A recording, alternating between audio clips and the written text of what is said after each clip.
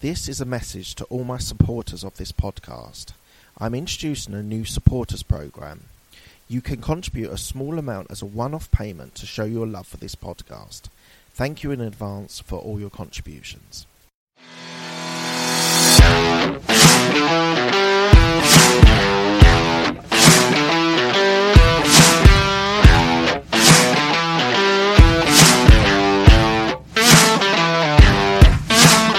I just wanted to let you know before we start the podcast that I am doing an online podcast course, how to be able to create, get your guests, scale it and monetize it. So please do go to abmpodcastcourse.co.uk and go into the contact us bit. I'm looking for new people to be able to be a podcast creator and really to be able to develop their skills and knowledge into a podcast. So as I said, go to abmpodcastcourse.co.uk and sign up. Thanks. This is the Absolute Business Mindset Podcast, created and hosted by Mark Hayward. This podcast will help and support you with new ideas about business. These are my thoughts, ideas, and comments. Today, I have Ollie Phillips, who has had a glittering career in rugby and in business. Hi, Ollie. How are you? Great. Thanks, Mark. Very well. Thank you very much. I'm not enjoying these early dark nights, though, that now are hitting us, and that's not what it's all about. Isn't it? It's October that you know that things are coming up the winter time. So before we go into your rugby career, you did a business degree at Durham. Why did you choose to do a business degree, and why Durham? Well, truth be told, I was originally meant to be going to the to London School of Economics. Okay. I was at a school called Brighton College down the south coast, and I was predicted 2 A's and a B in my A levels, and I discovered the magic of rugby and girls at 16. So that sort of quickly put paid, so unfortunately, to those 2 A's and a B, and I came away with BBD. And I think the London School of Economics is sort of like, we would like to accept you, but we're not going to. And then my second choice was Durham, but I'd never really thought it was going to happen. I thought it was going to be in London. I was playing for Harlequins at the time, so I thought that's where I was going to end up. And fortuitously, Durham said, look, actually, we'd still would like you to come. And so I went up to the northeast. I thought it was actually probably a good move for me to be in a collegiate environment away from, if you like, the distraction of London, et cetera, to go and be at a quality sort of red brick university and make sure that I went and at least came away with a good degree because of the fact that my A levels were not where I thought they would be. So I really needed to make sure that I made amends and went and got a decent, first or 2-1 from a top class university. And so Durham was the place for me to go, both professionally and personally, if you like, just for a bit of an emotional break, psychological break, and also to refocus and make sure I got my 2-1 good at the minimum. And why a business degree? You know what? I just think it was just probably the thing to do, just in vogue, if you like. At 18, I didn't really know what I wanted to do except for chase an egg around a rugby field. Right? I knew that I loved doing that, but I wasn't sure where my career would go, what I would do professionally. I didn't even know if rugby would work, so I didn't want to put all my eggs into that one basket. And it's particularly as I then got BBD in my A levels, it became even more relevant for me and pertinent that I got something behind me, because it could all go wrong at some point. And I just thought that at some point I'm going to have to go into the big bad world of business, so to speak, and the corporate world. And so why not go and do a BA in business at a great institution like Durham and just learn about all the areas of business. Awesome.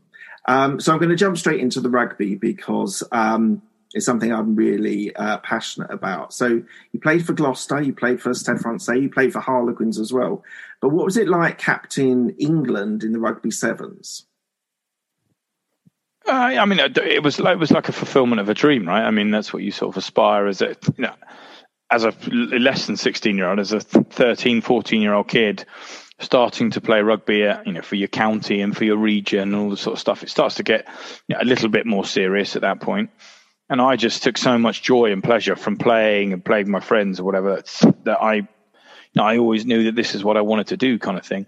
In fact, that's a lie. I didn't always know, but I just loved it so much that any opportunity for me to keep playing was brilliant. And when the opportunity, someone said, "Oh, actually, we'll pay you to play," I was like, "Wow, okay. Well, I mean, I don't want to tell you this, but I'd probably do it for free anyway. But great, thanks very much."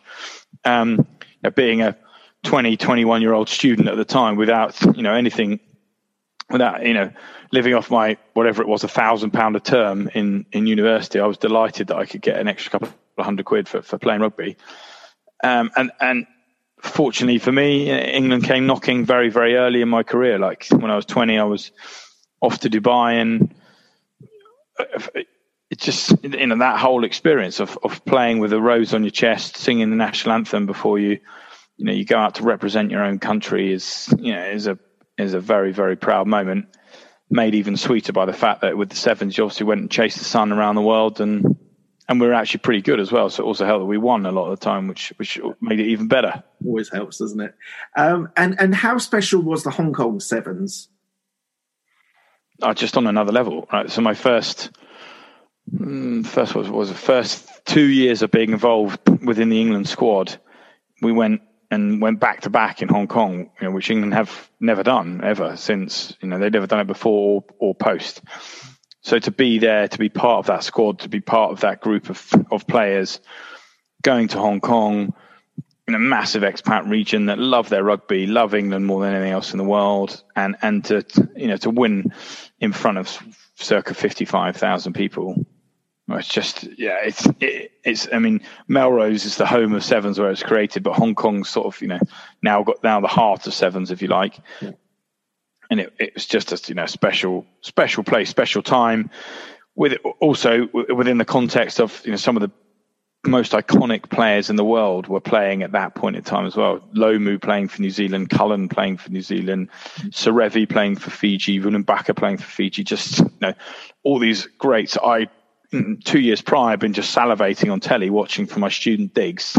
Suddenly here I was playing against them and winning as well, which is even better. And it's just still makes the hairs on the back of my neck stand up every time I think about it. That's awesome. And so it's interesting that you then went to Stade Francais in France and played 15s in France. How different was it transitioning to a different country? Same game, but slightly different emphasis. How was it doing that transition? Yeah, I mean, I've been playing 15s all the way through. So the way it worked was you played 15s for your club. My club at that point in time was Newcastle Falcons. And then you got called up for England squad. And then the coach at the time was, Clive Woodward, and our Sevens coach was a guy called Mike Friday. But, you would basically get told that you're going off to play Sevens, you're going off to play Saxons, and you're going off to play, the All Blacks at Twickenham in 15s or whatever else. So I guess the transition into the game wasn't really that different, because every time I came back from a Sevens tour, I would be playing 15s anyway. The difference was the cultural side of it. I've been in Newcastle where, yes, okay, probably the only similarity to the French is they spoke with funny accents, but that aside, very stark contrast to Paris, right? Newcastle and Paris are two very, very different cities. Yeah. The Geordies do speak another language, but the French is very much a completely different language. So I think, culturally it was very, very different. And then professionally it was, at that point in time, I think it's fair to say that, in Newcastle, we were not a big club. We'd have sort of 5 people and their dog turn up for a game, even though we had arguably one of the greatest players of all time playing for us in Johnny Wilkinson. But here I was with an opportunity to sign for a team that was at that point in time was, the biggest in Europe. They were not shy of shouting about it. They played in pink. They had a gregarious gay owner. It was the flamboyant club of Europe. And, they weren't just, they packed a punch too, right? They weren't just sort of loud and brash. They were, they were artistic, they were, bright, they were colourful, but equally they were, flamboyant, and they were effective. They were ruthless as a team. And I was, very fortunate that I got a chance to go and play for them for 3 years, which was amazing experience for my rugby career, but also for my personal life. I look back at it now, and of course you remember the rugby, but the greatest thing and the best thing that comes away from it was actually the cultural experience, the friends that I made, the language that I learned. I learned French fluently, so I take that more as a bonus than the opportunity to play rugby. And how was it learning the language? Because I see that you're an ambassador Cactus language training. Did that come from your time in France, or is there another reason for that? That sort of came afterwards, but I mean, it was because I wanted to champion everything about the benefits of learning a language, and if you like, the added pluses that it gives you, the extra tools that it puts into your arsenal. If you can actually go into a country, a region, a city, learn the language, and then integrate more effectively within the local community, and that was definitely a differentiator for me. How hard was it to learn the language? I mean, it was tough, right? I mean, it's a Latin-based language, and I think for 6 months it was a slog. I absolutely worked my socks off, and I really didn't get very far with it. And I remember someone just saying to me, like, you'll know when you start to dream in French. And I can remember it to the day, December the 23rd. I'd been there since June. I went back to my family for Christmas or whatever else, and I put my head down that evening, and I just thought in French for some reason about what I was going to do the next day, or I need to brush my teeth or whatever. But I thought it in French, not in like English, and then translated it. And I suddenly was like, oh my God, like I get it. And from that point on, I just flew, kind of thing. I really learned fast, and I'm incredibly grateful for that, because that is definitely probably the best thing, the greatest skill, if you like, that came out of that experience. Well, I could talk to you about rugby all evening, but I have a duty to talk about business. It's a business. I mean, rugby is a business, and it's struggling right now. So we can talk all day long if you like. You have done a varied, since retiring. You've had. So before you retired, you were a brand ambassador for Jaguar Land Rover. You were also a global brand athlete for Adidas. I think it was, wasn't it? Was it Adidas? Yeah, I was. I was indeed. Yeah, Adidas. So, how was it while being one of those sort of brand ambassadors? Was there duties that you had to turn up to and sort of speak at and sort of be present for adverts and things like that? What was the sort of the business side of sport at that stage? Yeah, it was. I mean, it was as it is now. If you like, there were sponsorship opportunities. You had a brand that was attractive to certain institutions or certain brands in itself, and as long as, I guess, your values and your principles correlated with that of that particular brand or that particular mark, it worked. Mine, Land Rover, Jaguar Land Rover, traditionally a British-based business, not necessarily now, but originally, and they were trying to crack the French markets. So a great opportunity for an Englishman that's integrated very well into France, can speak the language, playing for the biggest club in Europe, etc., etc. It was a good fit for their market. Adidas, I'd always been a huge fan of their boots and their apparel, and I won the award for the best player in the world in 2009. That was kind of I'd been an ambassador or an athlete for 2 years prior, but that was the one where they sort of like, okay, actually, you're going to be a global athlete now for us. It coincided again with me signing for Stad, who were sponsored by Adidas, big global brand, playing in pink. So it was just, if you like, it's all about timing, right? It's a lot of these things, and the timing for me was great with all these sorts of brands.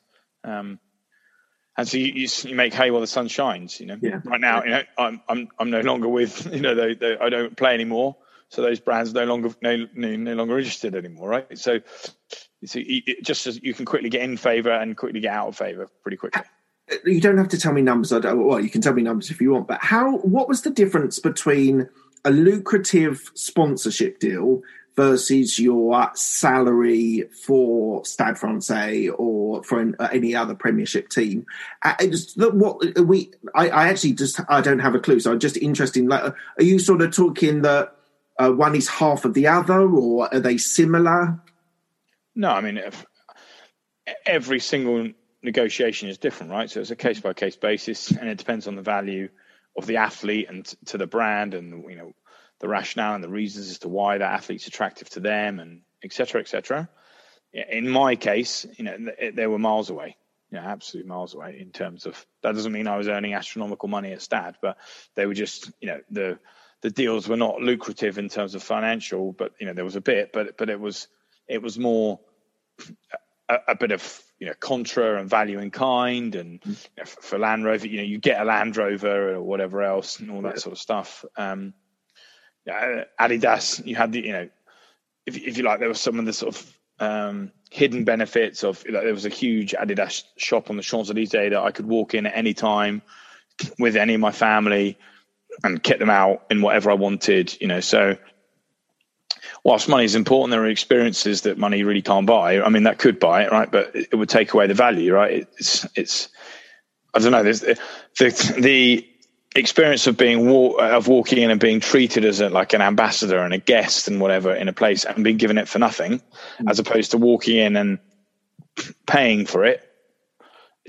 Whilst the outcome is still very the same, right? You still get the same amount of kit and just two very different experiences. And I loved that. I really appreciated that element of it all. So, I mean, and bear in mind, this was in 2010, 11. The game, well, pre-COVID, the game has moved on enormously in terms of that. And now lots of the sponsorship arrangements have really accelerated. I think the World Cup being in England in 2015 changed the dynamic a little bit, particularly from the UK perspective in terms of where rugby players sat and everything else. Yeah. But the sport now is really struggling, right? I mean, the COVID has decimated a lot of the clubs and the finances or whatever. So all that progress that has been made, I would argue that even the game has now regressed to maybe where it was when I was playing, and at that point, and maybe even before, just because of the finances and the amount that the clubs and countries have suffered as a result of that.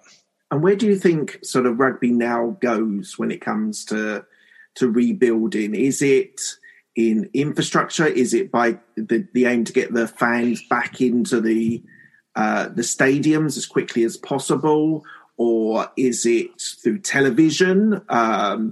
How do you think rugby rebuilds itself? Let's just say in England rather than elsewhere. Well, I think it's the greatest asset that rugby's ever had, right? Is the community. Okay, it's which encompasses the fans. The reason why so many people love rugby is just because of that. It feels like a family the whole time, right? Even though it's a huge global sport and spectacle, it still feels like you're part of this really tight knit family community, and that's what's missing from it at the moment. I don't know if you saw games on the weekend, but you had like iconic players that have played a long, long time, and Chris Robshaw and Richard Wigglesworth or Brad Barrett in particular, two players that are retiring in front of empty stadia, right? No one there to actually sort of thank them for all their service, and that's what's missing. That the fans being there, the local mini rugby happening on a Sunday, all these kids that are not actively participating and taking part in the sport, and that's absolutely critical for the game to get back on its feet. Sure, the TV money would be more, but TV, they can still play with TV now, right? They just no fans, but it's not the same spectacle. And what we might see in the next couple of weeks, Exeter, for example, they're just incredible story as a club that came from nothing. Not from nothing, but a championship side to winning the Premiership, and now they play in 2 weeks for the opportunity to win Europe, be champions of Europe. Yeah. That is an incredible success story for them, and they're going to do it in front of no fans potentially, right? That's tragic for that region of the UK, for that rugby club, for their fans, that community. So that is what needs to happen, and then infrastructure, everything else like that. I think they can. worry about later. The biggest, if you want to ask about from a business side of it, for me, and some people will definitely disagree with this, but for me, the biggest opportunity has already been missed, because COVID, for all the negatives that it had, it could have forced the clubs into effectively aligning all of their calendars, right? They wanted to bring a global calendar into play whereby all the teams in New Zealand, Australia, South Africa were playing at the same time, and their season was correlated with all the what's going on within the UK and France and everywhere else like that. Yeah. And what that would have meant would have the possibility of a global league, a world super league in terms of clubs and also countries that could go on year after year after year. They haven't been able to get around the table and actually thrash it out and make that happen. Yeah. And what rugby's greatest strength originally is now its greatest weakness in that it's so fragmented as a sport. You've got, if you look at, you're asking where does the revenue come from? It comes from fans and it comes from TV, right? It comes from media. And right now, if you're a media buyer, rugby's not an attractive proposition, because you have to, if you want to own rugby per se, you have to just have discussions with just so many parties. If you want the Premiership, you have to speak to Premier Rugby. If you want Pro 14 for for Wales, Ireland, Scotland, you need to speak to the Pro 14. If you want French rugby, you need to the top 14. Then if you want European rugby, you've got to speak to Champions Cup. If you want the local derby, you've got to speak back to the RFU, right? So you've got 5 already. Then you go to, I need international rugby. Well, you need to speak to Six Nations for that. You need to speak to Autumn Internationals for another product. Yeah. You need to speak to SANZAAR for the championship. It's just relentless, right? You already got 8, 9 different parties. As an investor, as a rights holder, that is not attractive, right? You want to go to one person, one organization, and be like, let me buy it all. Here's a massive check, and away you go. And they've missed that opportunity. That's really interesting, because I think I don't think my audience would really have thought about rugby being so fragmented and so many different interested stakeholders in there. So, that's that. Sorry, to round that off, that's what I think and I hope CVC are doing at this present moment in time. That you're seeing this incredibly powerful and well-funded private equity house, VC fund, whatever, start to move into rugby, and it's starting to own minority stakes, between 28 and 30% in the Premiership. They're trying to get in the Six Nations and the Pro 14. They're trying to do the top 14. So once they own the whole lot, then they can start to negotiate around amalgamating and bringing the whole thing together. But the only thing I've seen CVC do similar things with other sports and maybe turned it around, but they're a private equity house. They don't hold on to things long term, do they? They would be looking to market it to increase revenues, increase profitability, ready to be able to sell it in 10 years' time. Yeah, but I think, that's true, right? That's good commercial sense, it's good business. But if they do that, they've created a much more valuable product, right? So that is more aligned, is more valuable, has more, greater productivity, increased revenues, as you say, greater profitability. All that messaging for me is pretty positive for the game. And I think will only propel it to another level. I think what you're seeing now is because of the way that it's fragmented, everybody's fighting for themselves, right? You've got everyone just trying to fight and stay above water, and there isn't a united sort of decision-making process, and that's hurting the game. But, that's just my opinion. You can speak to somebody else and they'll shoot me down in flames, but that's there's still a huge fraternity who want English rugby to stay predominantly based around England, because the derbies for them are the most important things. Sort of Bath versus Bristol is more important to them sometimes than even European rugby. Yeah, but amalgamating the product doesn't change the Gloucester and Bath derby is not going to go away. It'll still be happening. If anything, it's become even more valuable as a product, right? Because those rivalries are what will drive the value of the product. But you get you just get certain individuals that are very sort of single-mindedly focused on what's really important just for them, rather than what's important for the game. And I think if it's going to grow as a game, as a product, and it's an incredible product, it needs to adapt and mold a bit. And there still might happen because of COVID, right? But there was a huge opportunity missed in amalgamating the calendars. Yeah, I agree. I think that's an interesting point. So you've been a commentator for Sky and Eurosport. How does it feel turning up on match day for your favourite club or for England? And how does it feel actually just turning up and talking about rugby rather than actually being on the pitch playing? We'll be back after a quick break.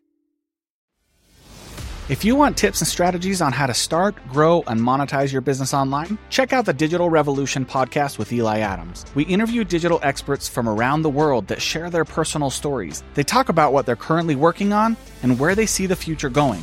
But most importantly, they share tactics in their specific area of expertise with the hope of helping you improve your digital presence online. You can listen to the Digital Revolution podcast on YouTube, Spotify, Apple, iHeartRadio, or simply click on the link in the show notes below.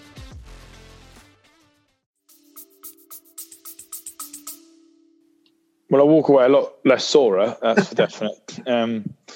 Apart from that, that's probably the only bonus from it. I think now, at 38, those ghosts have gone now, if that makes sense. You start to realise and rationalise around, like, my body's just not capable of doing the things it used to be doing. But in saying that, the transition, well, I just found I didn't find very easy at all. There are certain players that are fine with it, and they're ready to rock and roll, and they're ready to leave.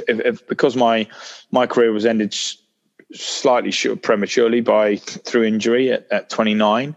I felt I still had something left to give to the sport. So certainly for I don't know, 3 or 4 years, I was watching in envy and jealousy, if you like, of what was still going on, hoping and aspiring that I could maybe get back to playing that. And that was something it took me a bit of time to manage and get through and everything else like that. But yeah, I mean, now I'm a fan again now, which is what I love. I've got 2 young daughters that I can't wait to take to watch rugby. And, I've definitely, now I look at it and I enjoy my rugby again. Whereas I think I used to look at it frustrated and disappointed that I couldn't still be there.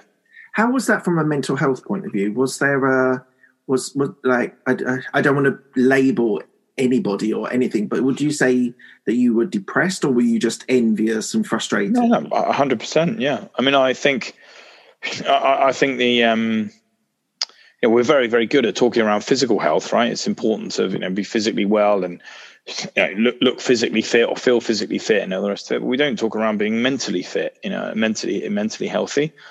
For some reason, I don't know why, but that's kind of taboo. Although that's definitely sort of those barriers are being broken down a little bit now, which is awesome to see in society. But from my personal perspective, 100%, I was in a pretty dark place for I would say 3 to 6 months. That took I needed some help to transition through that, and fortunately for me, through our players' union, which is called the RPA, I was able to get that help through a company called Cognacity, and saw a therapist or counselor, whatever you want to call them. But and they helped. They helped me manage through this muddle and mess that I had in my brain and the emotions that I was feeling. Right, and I'm a huge advocate of feelings drive emotions, emotions drive behaviors, and a lot of my feelings and emotions were fairly negative and built around frustration and anxiety and and feeling a bit disillusioned, right? And as a result of that, a lot of my behavior and decision making was being compromised due to that and was fairly negative. And so I'm incredibly thankful that those people were there at that point in time to help me, because some other people are not fortunate enough to have that. And that is probably a period in my life that was incredibly pivotal and important to me in terms of my transition away from sport into what I do now. And I suppose family, you say you've got 2 girls, a wife. So were they supportive? Have they helped you? Because I found through experiences that I've had with mental health that my family and my kids are a great stabilizer. They're great stability for me. And even though things might be going well or might go not so well, you've always got that stability at home that for me is a great benefit. Yeah, I mean, fortunately or unfortunately, they weren't around at that point in time. I look at it as fortunately that they weren't a part of my life at that point, because to be honest with you, I don't think I was probably mentally or emotionally mature enough to manage that. I probably would have cocked that up. I definitely would have. I was too sort of self-centered and too probably egotistical and narcissistic at that point of still thinking that it was all about me and my focus and needing sort of recognition and adulation and whatever else like that. So it probably would have gone the wrong way. So I'm just thankful that, my wife came into my life.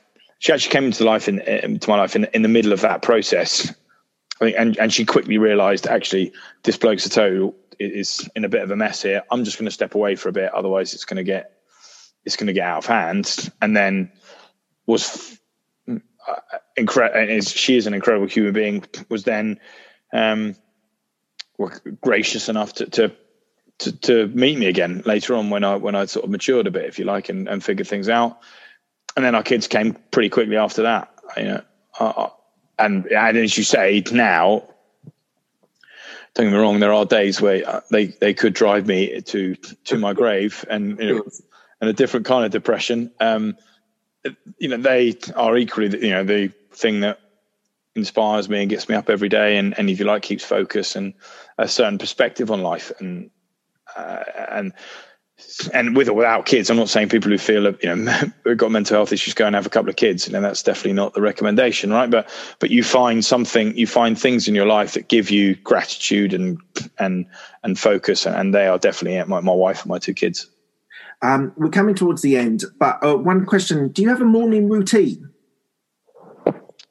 I do in the fact that I still, because of obviously my playing career, whatever else, exercise is still a pivotal part for me, right? I need that, whatever you want to call it, endorphin that comes from exercise just to kickstart my day and focus my mind. And so I need that. It's almost like a drug, if that makes sense. Now my body is not capable of doing the things it used to be able to do, and my knees definitely don't agree with me still wanting to do so much exercise, but that is an absolute must for me. So, and because of kids, it seems to be getting earlier and earlier, but I'll always try and do an hour every day in the morning, which is normally around 6:30 to kickstart my day.